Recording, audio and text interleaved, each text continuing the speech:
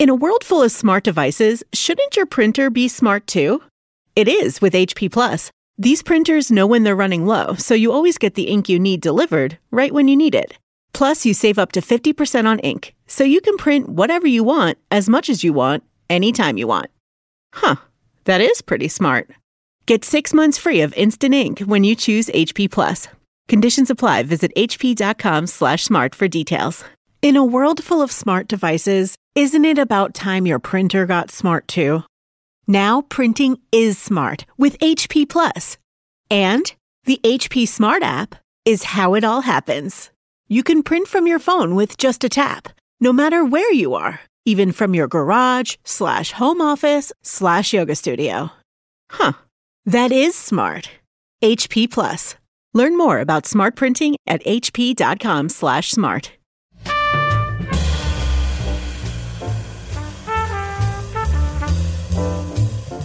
This is Alec Baldwin, and you're listening to Here's the Thing, my chance to talk with artists, policymakers, and performers, to hear their stories, what inspires their creations, what decisions changed their careers, what relationships influenced their work.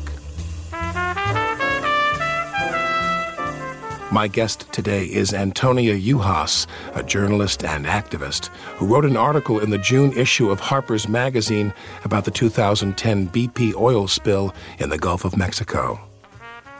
The article is more than an investigation into that monumental disaster. It's a highlight in a career dedicated to investigating the oil industry. For the past 15 years, Juhasz has been following oil, the companies that are entrusted with it, the executives who make the decisions about it, and the workers who get the oil out of the ground. People who work within the oil industry are lifers. They start out young. They work their way up through the company. Most of the heads of these companies are people who spent their entire lifetimes within the same companies. And they believe that they are doing the dirty, hard work that someone has to do. Someone has to go out there and go through the muck and go through the mud and do the harm and do all the things that need to happen so that we can drive our lovely cars, and they're the ones who are doing it. They also make a lot of money. And from the perspective of working their companies, they're doing a great job. ExxonMobil is the most profitable corporation the world has ever known, over and over and over and over again. So if you work in ExxonMobil, you're saying, one, I'm doing the hard, tough work that no one else wants to do, and two, I'm making more money than any company has ever made in the history of the world, so how can you possibly tell me I'm doing a bad job? It's a win-win for everybody. So when you ask them, when you think about what about the fact that the United Nations says that 80% of fossil fuels have to stay in the ground if we're going to avert the worst of climate crisis, what are you doing as a company? What they say is, while we're dependent on oil and fossil fuels, and we are, you need us to do our job. And then sometimes they say— You don't want to get caught up short. You don't want to get caught up short. And then sometimes they say, if you watch their commercials, and we are doing the right thing. Look at all the money we're spending on solar and wind, and look at all the money we spend on human rights. And, Chevron has commercials all the time. What are they spending on solar and wind? So I did an investigation of this because, this is their claim. I'm so happy you said that. And I did a piece for this in Rolling Stone, and, the truth is that the oil industry has been dramatically moving its way out of alternative energy investments, if it ever really was invested. The best company was at best, very generously, 4% of their total expenditures, and that was BP at its height. And I think that was 2008, but I don't have the year memorized. And that was the best. So the other companies were 0.2%, 0.1%. Exxon basically never even pretended to invest in alternative energy and really hasn't. And a lot of that money was actually in biofuels, not even in, wind or solar. But now the companies have all— Like ethanol. Do they count that? Yeah, they count that. Yeah, right. They count ethanol. They count ethanol. So, and all the problems but that's attendant with that. But they basically removed themselves from those sectors as well. So now it's almost nothing. And actually, even speaking of ethanol, BP, which has now almost completely divested from solar and wind, announced the closing of facilities in Louisiana and in San Diego for making cellulosic biofuels. So they're even now moving out of the biofuel sector, which is, probably good. And actually, from my perspective, to be honest, oil is a natural resource, just like the sun and the wind. there are places like the bottom of the ocean where naturally releasing oil actually lives over thousands of years in harmony with the environment. What this industry has done is taken a natural resource and turned it into a weapon of mass destruction. So I say, do we really want them to now, because they've done such a bang-up job with oil, do we really want to give them the wind and the sun? Do we really want them doing alternative energy? So my answer is no. And what I would rather say is they haven't done a bang-up job with the resource they've been given. So while we are dependent on their resource, they could do a much, much, much better job of providing it in ways that are much more environmentally and socially and economically beneficial. The 2010 explosion aboard the Deepwater Horizon oil rig killed 11 people and led to a powerful seafloor oil gusher that lasted 87 days. According to the on-scene coordinator report, over 200 million gallons of oil leaked into the Gulf of Mexico. Antonia Juhasz investigated the multiple causes of the disaster later, but on that first day, April 20th, 2010, she was far away. April 2010, and I was in San Francisco following oil in the same way that I do, and I saw sort of a blip come across the screen about an explosion in the Gulf of Mexico. And honestly, at first, it didn't ring a lot of bells because, in fact, there's a lot of offshore oil spills, particularly in the Gulf of Mexico. They happen fairly routinely. We don't necessarily pay a lot of attention to them. And there weren't any pictures or anything yet. This is very far out. But when you say offshore oil spills that are routine means they don't blow up and there's a lot of flames billowing. Yeah, but we didn't know that. So, at first... So the more routine ones don't involve explosions and flames. Right. Not the water, just something erupts and oil goes into the water. Oil spills happen often. Small explosions happen often. So there is a lot of problems that happen with rigs out in the Gulf. As the days unfolded, though, it became clearer and clearer that this was a significant incident, much larger than I had originally thought. And what seemed also clear as the days were moving on was that it wasn't something that was going to be stopped anytime soon. So I was actually contacted by The Guardian to do a piece looking mostly at, because I still didn't have a lot of information. It's still early on. Now I know why there wasn't information, but at the time I just assumed, we're just sort of learning a little bit at a time because it's not necessarily that big of a deal. I get contacted by The Guardian to do a piece, and the piece is mostly focusing on, is it a surprise that it's BP? So, this happens to a company. Is it a surprise that BP is the company? Because BP had just been through the Texas City refinery disaster, which was prior to this, one of the worst workplace disasters in U.S. history in the oil sector. 15 refinery workers dead, 150 injured. The Alaska pipeline spill had happened, which was a BP pipeline. Not a good time for BP. Not a good time for BP. And Tony Hayward, who was the CEO at the time, had also been, and had been for many years, facing takeover rumors. And one of the reasons for the takeover rumors, which continue to this day, was that BP had a very low reserve replacement ratio, which means that it wasn't replacing oil at the same speed that it was producing it and getting it out of the ground. And that makes it a weak company. So he was being very adventurous in pursuing oil. When you say replacing, what do you mean? Describe that cycle. Finding new fields, new finds, and being able to book them, which means that you can prove that you can actually produce the oil. Right. Exactly. So as you're taking oil or extracting oil out of the ground, you want to know there's more out there that's yours. Exactly. And ready to go. And investors want to know that there's more out there that you can replace. Right. And so he was extremely adventurous and also seemed to be more willing than others to put time and money and profit ahead of other concerns.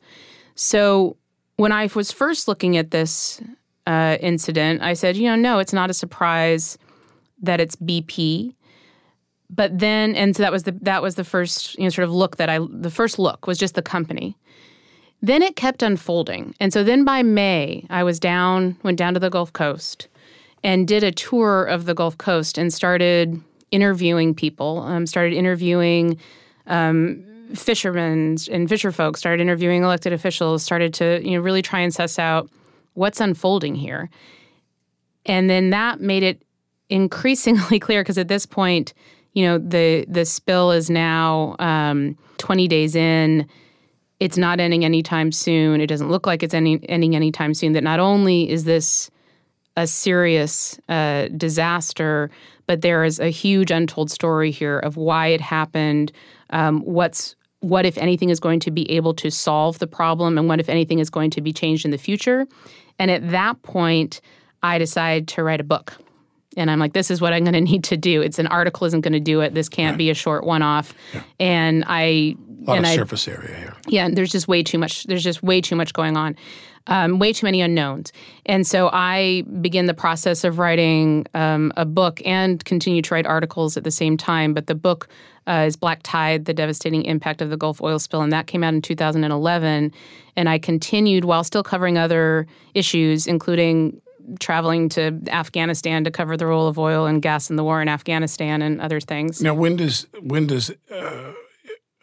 Atlantis, Alvin, the stuff that's in the Harper's article, when does that enter your windshield? So one of the first people I contact to find out what is the significance of this oil spill, which ultimately becomes the largest offshore oil spill in world history, is Dr. Samantha Joy, a biogeochemist at the University of Georgia, who everyone tells me from the very beginning is the person to talk to about oil and gas in the Gulf of Mexico. Why? Because she is the person who has done the most investigations in the field, trying to just understand. Honest investigations. She's not a patsy for the oil company. Oh, not at all. So you meet her. I meet her. I start interviewing her right away. Had she been in the Alvin before?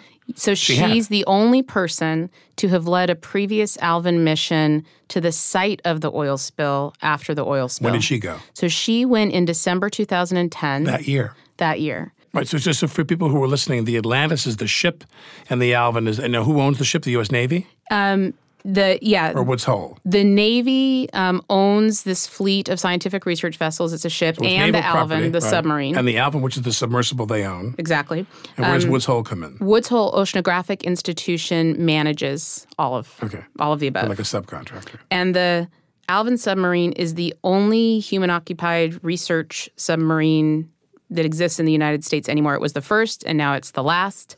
It's been around for 50 years.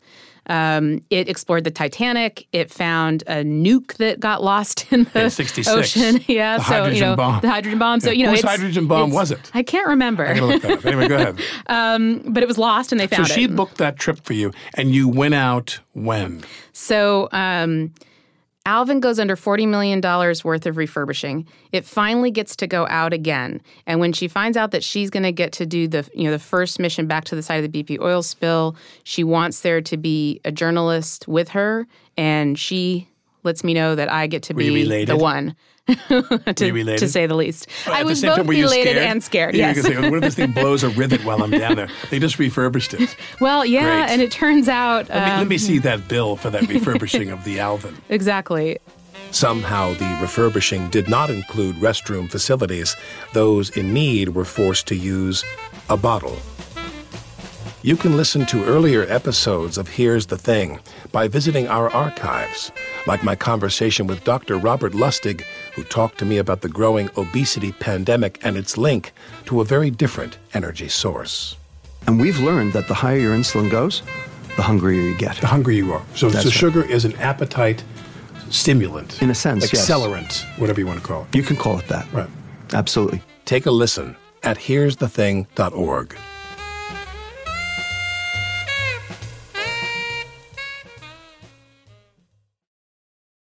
Hi, I'm Alec Baldwin. Don't you think it's cool to care? Carrie Yuma knows fast fashion's not sustainable and decided to spin that conscious mindset to create high-quality, low-impact sneakers. Their best-selling Aka style is the perfect, durable sneaker for dressing up or down, pairing a fresh look with broken-in level comfort.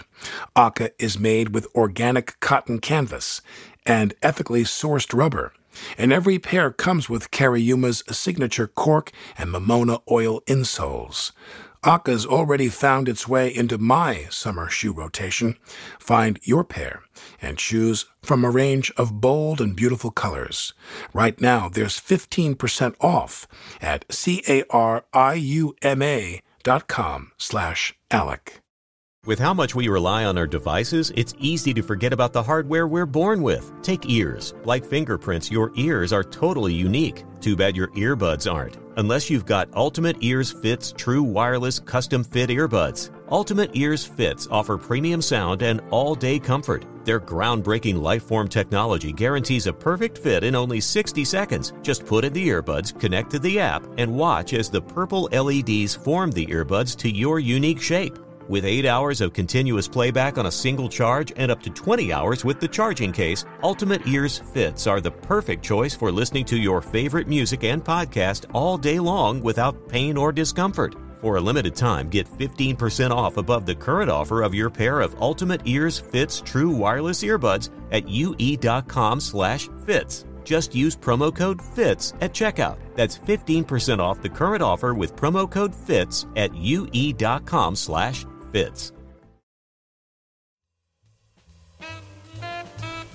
This is Alec Baldwin, and you're listening to Here's the Thing.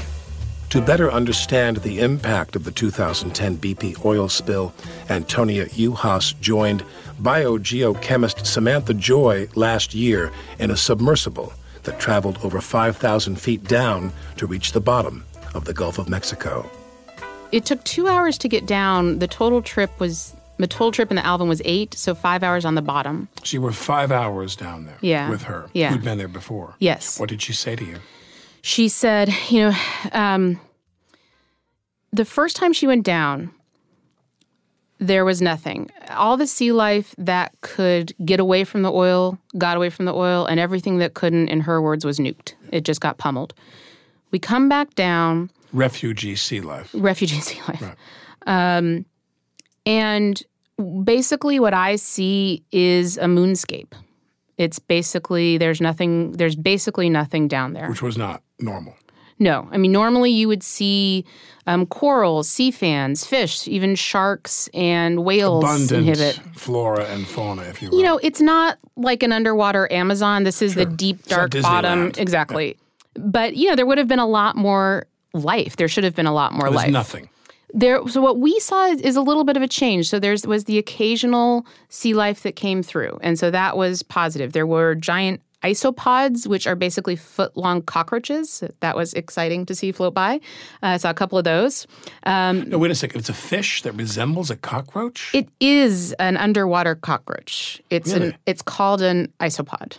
Really? Yeah. Who knew they existed? And I'm not entirely sure that I'm happy to know that they always existed. say cockroaches are going to survive Exactly. everything. So the giant cockroaches survived. We also saw, which was amazing, one vampire squid, which is this long squid that has a red head, and it went zooming by, and that thrilled Dr. Joy because those are incredibly rare to see. We saw the occasional eel, an occasional crab, little teeny like blue and pink fish, but mostly it was nothing. I mean, this was the occasional occurrence. And maybe something that had wandered in there accidentally. They just sort of made their way, in.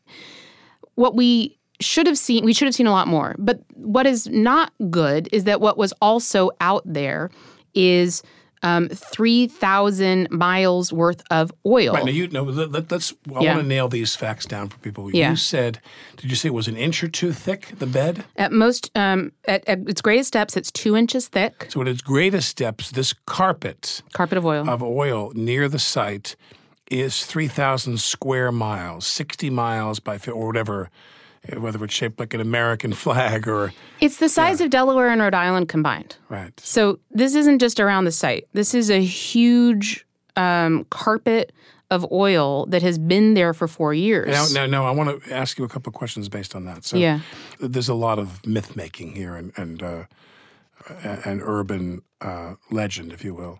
The myth that got circulated was that all the oil was gone because the bugs ate it, right? That's what was circulated. Or we're going to eat it.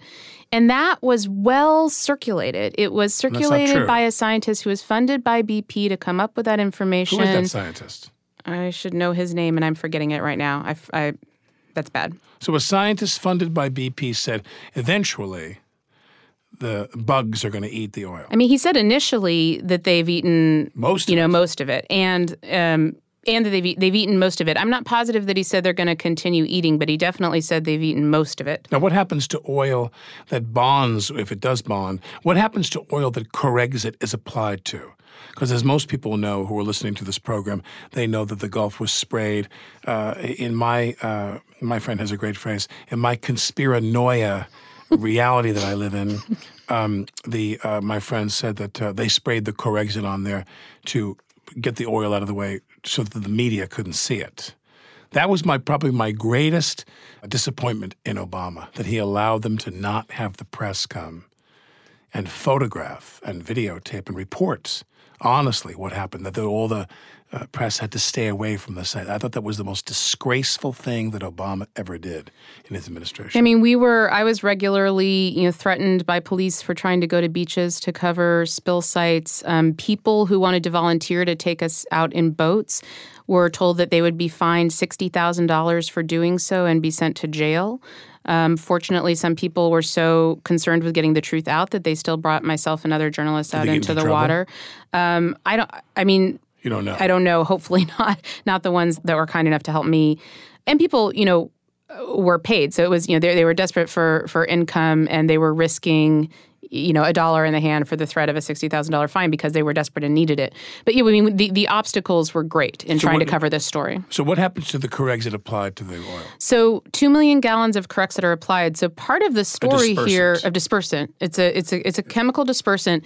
Part of the story is that the only thing that BP had prepared for, and that actually any oil company operating in the Gulf had prepared for, was oil on the surface of the ocean. And it's very common to apply a little bit of Corexit to a little bit of oil on the surface. The idea is that you do want to break it up because you don't want animals to get caught in it. You also don't want it floating to shore. Oil is toxic. You don't want humans coming into contact with it. And the idea is that, you apply a little at the top, and it's some harm to the water, but it's worth it. But this was a totally unprecedented oil spill in size and scope and depth. And for the first time ever, the Corexit, because they'd only planned for something at the top, not expecting a 3-month-long oil spill, although they should have. They paint the whole site with Corexit, basically. They applied it at the bottom of the ocean. Oh. So they sprayed it at the site of the spill. So you had this huge toxic cocktail of the toxic Corexit combined with the toxic oil. And what studies have found is that, in fact, the combination of the two is at least 50% more toxic than either alone. And the only thing that the Corexit is supposed to do is disperse. That's all it's even meant to do. So what you're choosing to do— Who manufactures Corexit, do you know? Has your research— Norelco manufactures Corexit, yeah. And they, for a very long time, refused to release all of the chemical components of Corexit, and they also refused to— Have they since? I think they have since. And they also refused to make it available to scientists to do their own research on, to be able to study the impacts. And I believe that has also since ended. But what they did was basically intentionally sacrifice the ocean in an attempt to protect the shore. But of course, they failed at both because they also hadn't prepared to protect the shore. So not only did they apply all of this chemical to the ocean, but the oil also did, of course, make its way to the shore, as did now the chemically infused, Corexit-infused oil make it to shore. Now, when you talk about Corexit, you said that oil is leaking into the Gulf as a matter of course constantly.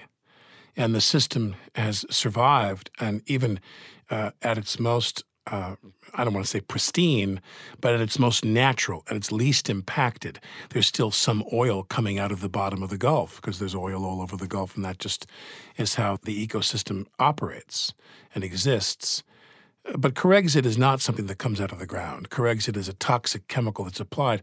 Now, 2 million gallons of this substance poured into the Gulf of Mexico on top of that site is, I'm going to guess, that's spit in the ocean in terms of how it breaks down into the body of water. But has there been any research done to determine what Corexit itself has done to wildlife and to So is that 2-inch layer there? Because you said they commingled the Corexit with it at the site. Yeah. They shot it into the stream of oil at the site, correct? At the wellhead. That's right. And when they did that, is that layer of oil on the ground, is that bonded with Corexit? Has anybody done any tests about that? Yeah, there is. Corexit and the oil have both stayed and are likely to stay forever because the bottom of the ocean is a dark, cold place. It's like the best freezer in the world. And so it's not going anywhere. It's not going anywhere. But also what's left of the oil essentially, so there are microbes that have developed over millennia that have feasted on this, and just to make this clear, very teeny, teeny, tiny amount of naturally releasing oil that comes out of the Gulf of Mexico in very, very small amounts. And over millennia, communities have developed around this oil, and they have thrived because it's small and it's a natural occurrence, and there's time for the species to commingle with the oil. So there are these naturally occurring microbes that do eat the oil. But they ate as much as they could, and it was only a small amount. But also, they only ate what they could. So what they left behind is also the most toxic parts of the oil. It's what they didn't want to eat. And these are called polycyclic aromatic hydrocarbons, which are the most toxic part of the oil, carcinogens known to be cancer-causing in humans. This is the stuff that's at the bottom. This is what's at the bottom with the Corexit. So the Corexit's down there as well. Now, how would you characterize BP's response to this, what you've observed? Well, initially and down the road. We know now through the court case that BP, first of all, lied when it said that it was prepared for a blowout, for a deepwater blowout. It actually had said in its exploration plan to drill that it could handle a blowout almost 3 times as large as the oil spill that actually ended up happening. And it was, in fact, totally unprepared. It also then lied about how much oil was being released every day from the oil well. Remember. It also had said that it could handle the oil spill, which also implies that it could stop the oil spill. But it turns out that the only method that it had available for stopping the oil spill, it and every other oil company, by the way, operating in the Gulf of Mexico, was the only thing they already knew how to do, which is also the most dangerous thing, which is drill another well. It took 152 days to drill another well. That's the only thing that permanently stopped the well. To pour the sand in? First, they did the thing where they tried the top hat, which was throwing, when we saw this on jokes made about it on TV because it was laughable. It's things that work in shallow water, 400 feet. This was 5,000 feet. So throwing golf balls and tire and rubber from tires onto it. What should they have done? Where have you seen examples of this going? Obviously not to that level because the Deepwater Horizon is an anomaly, I'm assuming, correct, in terms of scope. Yes. But where you've seen these kinds of things, where have you seen something effective that's worked? That's not golf balls. I mean, what do they do? So what's come out since is that there is another temporary method that they should have known about and should have had ready. They and every other company. Again, this isn't just BP. So I went into this story thinking— So BP's a company that really, they were the unlucky ones. It could have happened to any of them. It could and still could. Yeah, they were exactly.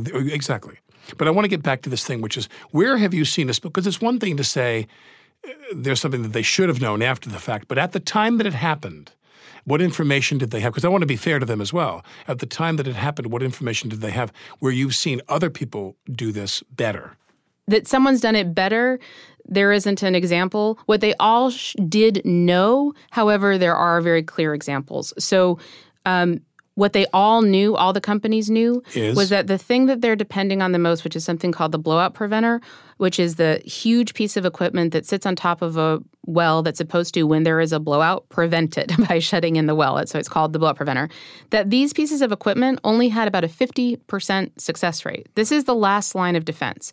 They also should have, and this is something that is just them, they should have had it running as properly as it could have. So one of the things we also know is that they had allowed the batteries on the blowout preventer to run out.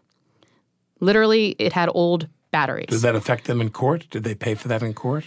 So they didn't get their hands chopped off for that? They were. So I guess there's 3 pieces of the litigation. The first, BP was found grossly negligent and definitely got in trouble by the judge for, in the judge's words, putting profits above everything else. And that was in what led to the blowout. So BP made decision after decision after decision on the rig. And I guess in this circumstance, yes, there are things that other companies have done better that they could have done better, where they were trying to save time, trying to save money, and just making very,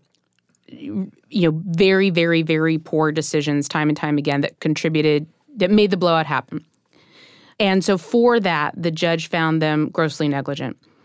But everything that came after, meaning their inability to stop the blowout, their inability to clean it up, their decision to apply 2 million gallons of Corexit, their inability to keep it from hitting the shore and killing 100,000 animals, for that, the judge said, no other company knows how to do it any better than you did, which means not at all. And the government didn't require you to do it any better, so you and everybody else gets a pass on everything that came after. The judge said that. So where we're now coming to is the third phase of trial, where the judge is now going to say how much BP owes, and it could be as much as almost $14 billion for all of the oil that was released into the Gulf of Mexico. But it could be as little as $140,000. So that's why this low end is very important, and that's why the fact that it's important that the judge said that BP made very poor decisions, including allowing the blowout preventer to run out of batteries, that it was grossly negligent for doing that. And as well as Halliburton and Transocean were also found negligent for their parts, two of the largest companies in the world. How much was Halliburton fined? Halliburton, I'm not positive. They were fined something, correct? I think they reached a settlement, but I'm not positive. They settled. Yeah, okay. I'm not positive where they're at with their case. I'm pretty sure they settled. Now, you studied these companies for quite a while now. Yeah. You've covered this industry for 15 years or more. Mm-hmm. You're at the bottom you're in the submersible and all of the fears of that aside and everything, but with your knowledge of what's going on and why and what isn't happening and why. And you're with this woman who's this colleague of yours, this revered colleague from the University of Georgia, Dr. Joy. What did you think when you were down there? Did it upset you? Oh, yeah. I mean, I would say certainly... Are you completely cynical about it, or does any of it really upset you? Oh, it always upsets me. I mean, I can't tell you every day there's something new that I learn about this disaster that still continues to depress me and shock me. And when I was down there, I was unbelievably depressing. I looked out of the window. I was at the bottom of the ocean. This incredible, unthinkable opportunity, and it's basically a virtual dead zone. And not only are we down there and there's lots of time to reflect, but suddenly we see tracks in the ground which are parallel, which means that they're clearly man-made. And that signals that not only is there this dead zone, but somebody's laying cable down there, which means that I later come to learn they're getting ready to drill again in the exact same area. So the federal government has divided up this lease area, sold it to another company called LLOG without any public awareness or debate. LLOG gets basically almost the entire lease and the rights to produce oil off of it. And they are now, and people aren't also paying attention because instead of going in the exact same spot so you could see a rig, they're over an adjacent lease area, drilling from the adjacent lease area and then cutting horizontally under the ground into the original area. And this all, they wrote a plan. It took less than a month for the Department of Interior to okay the plan. It looks remarkably and depressingly similar to the same plan that BP had drawn up originally, and everything is just literally back to business as usual. What hope do you think there is for accelerating renewable production in this country? Well, I mean, first of all, the U.S. government subsidizes the oil industry to the tune of hundreds of billions of dollars every year. Take that so money. There's lots of money there. Yeah. They don't need it. They're the wealthiest industry the world has ever known. We can take those subsidies. Those can be applied to alternative energy.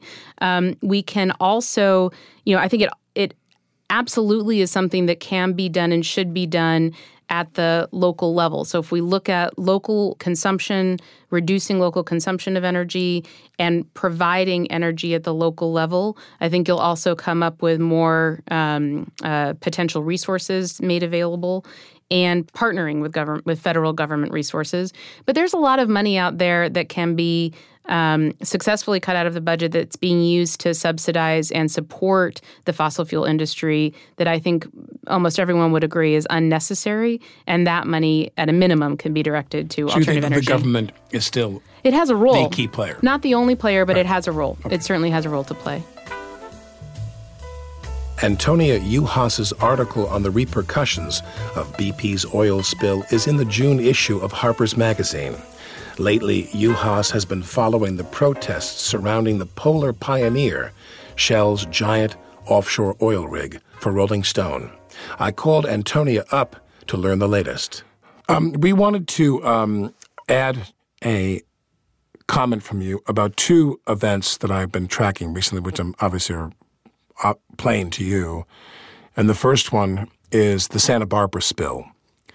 When I was reading that story and following that story, it led us to corrosion in the infrastructure of those pipes.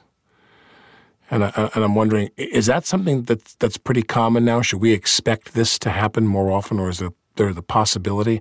Is Santa Barbara an isolated incident, or no?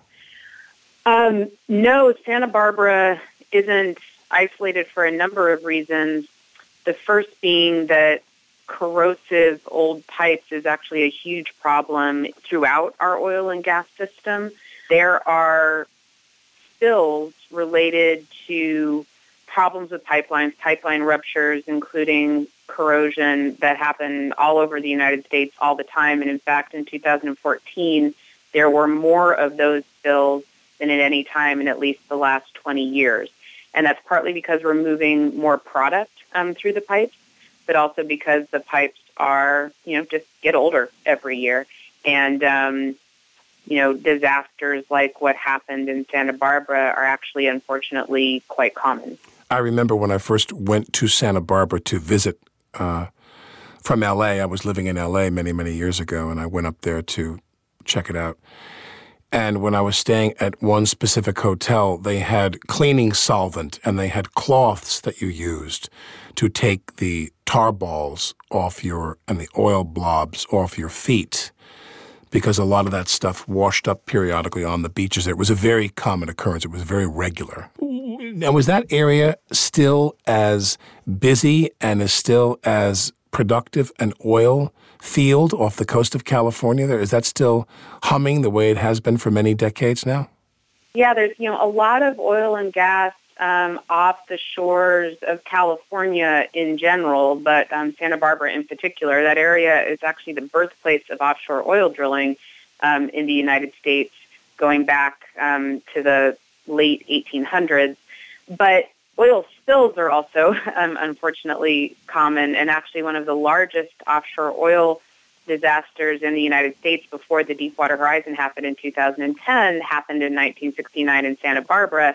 And that was a huge offshore blowout that led to 3 million gallons of oil spilled and led to a movement to put in place moratoriums against offshore oil drilling, first in the waters right off Santa Barbara, but then the moratorium spread and they affected almost everywhere except for the U.S. Gulf of Mexico and parts of Alaska where drilling was allowed to continue.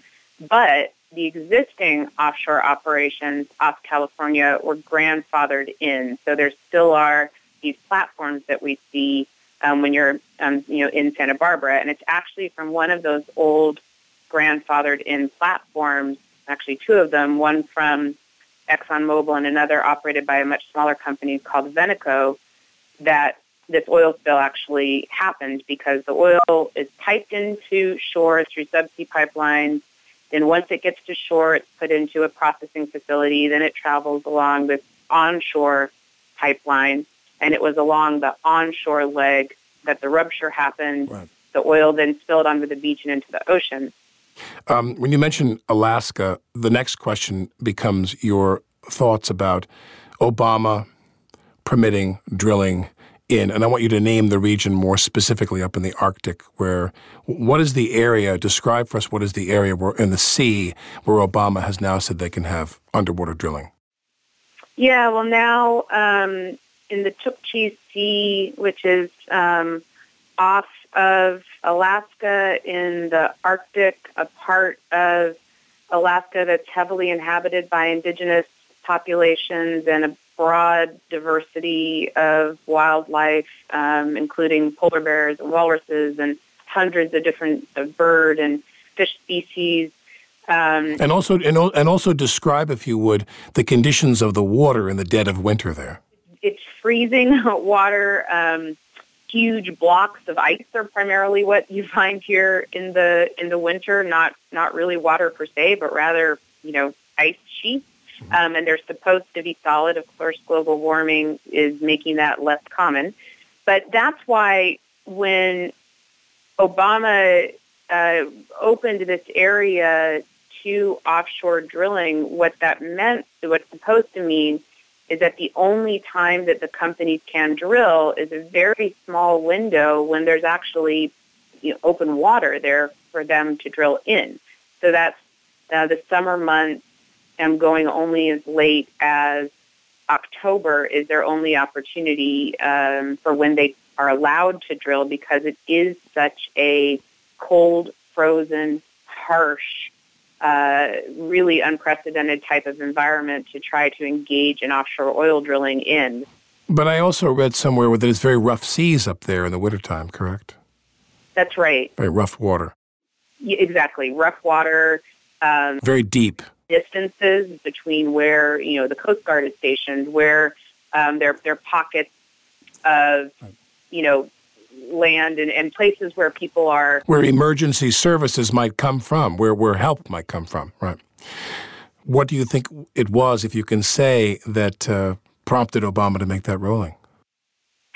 Shell is the largest oil company in the world. It's the oil company that's had leases in this area for a very long time, and it's been trying to develop this area for a very long time. And the reason why it hasn't is because its operations keep running into problems. It keeps trying and failing.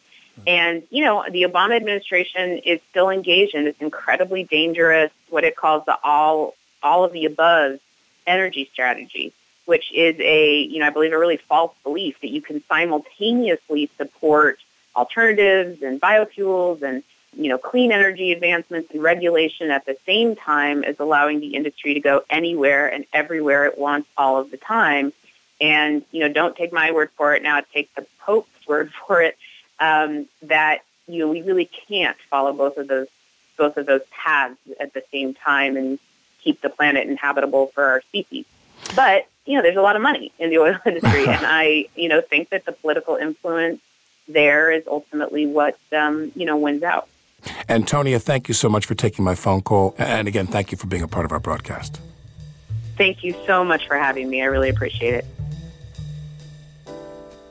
This is Alec Baldwin. You're listening to Here's the Thing.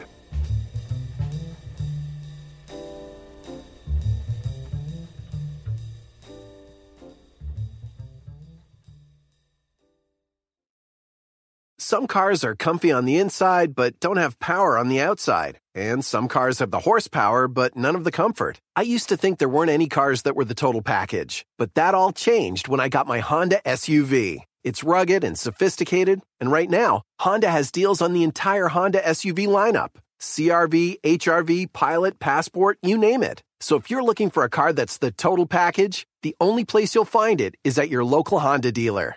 Hurry before they're all gone. Don't think that you know everything about your child, because there's something that they're not telling you. If I knew that this was going on, I would have went out there and brought my child back home. When Africa Hardy died in 2014, it seemed completely random, but it wasn't. It was part of a pattern. This is Algorithm, a podcast investigating a modern serial killer and how he could have been stopped. Listen to Algorithm now on the iHeartRadio app, Apple Podcasts, or wherever you get your favorite shows.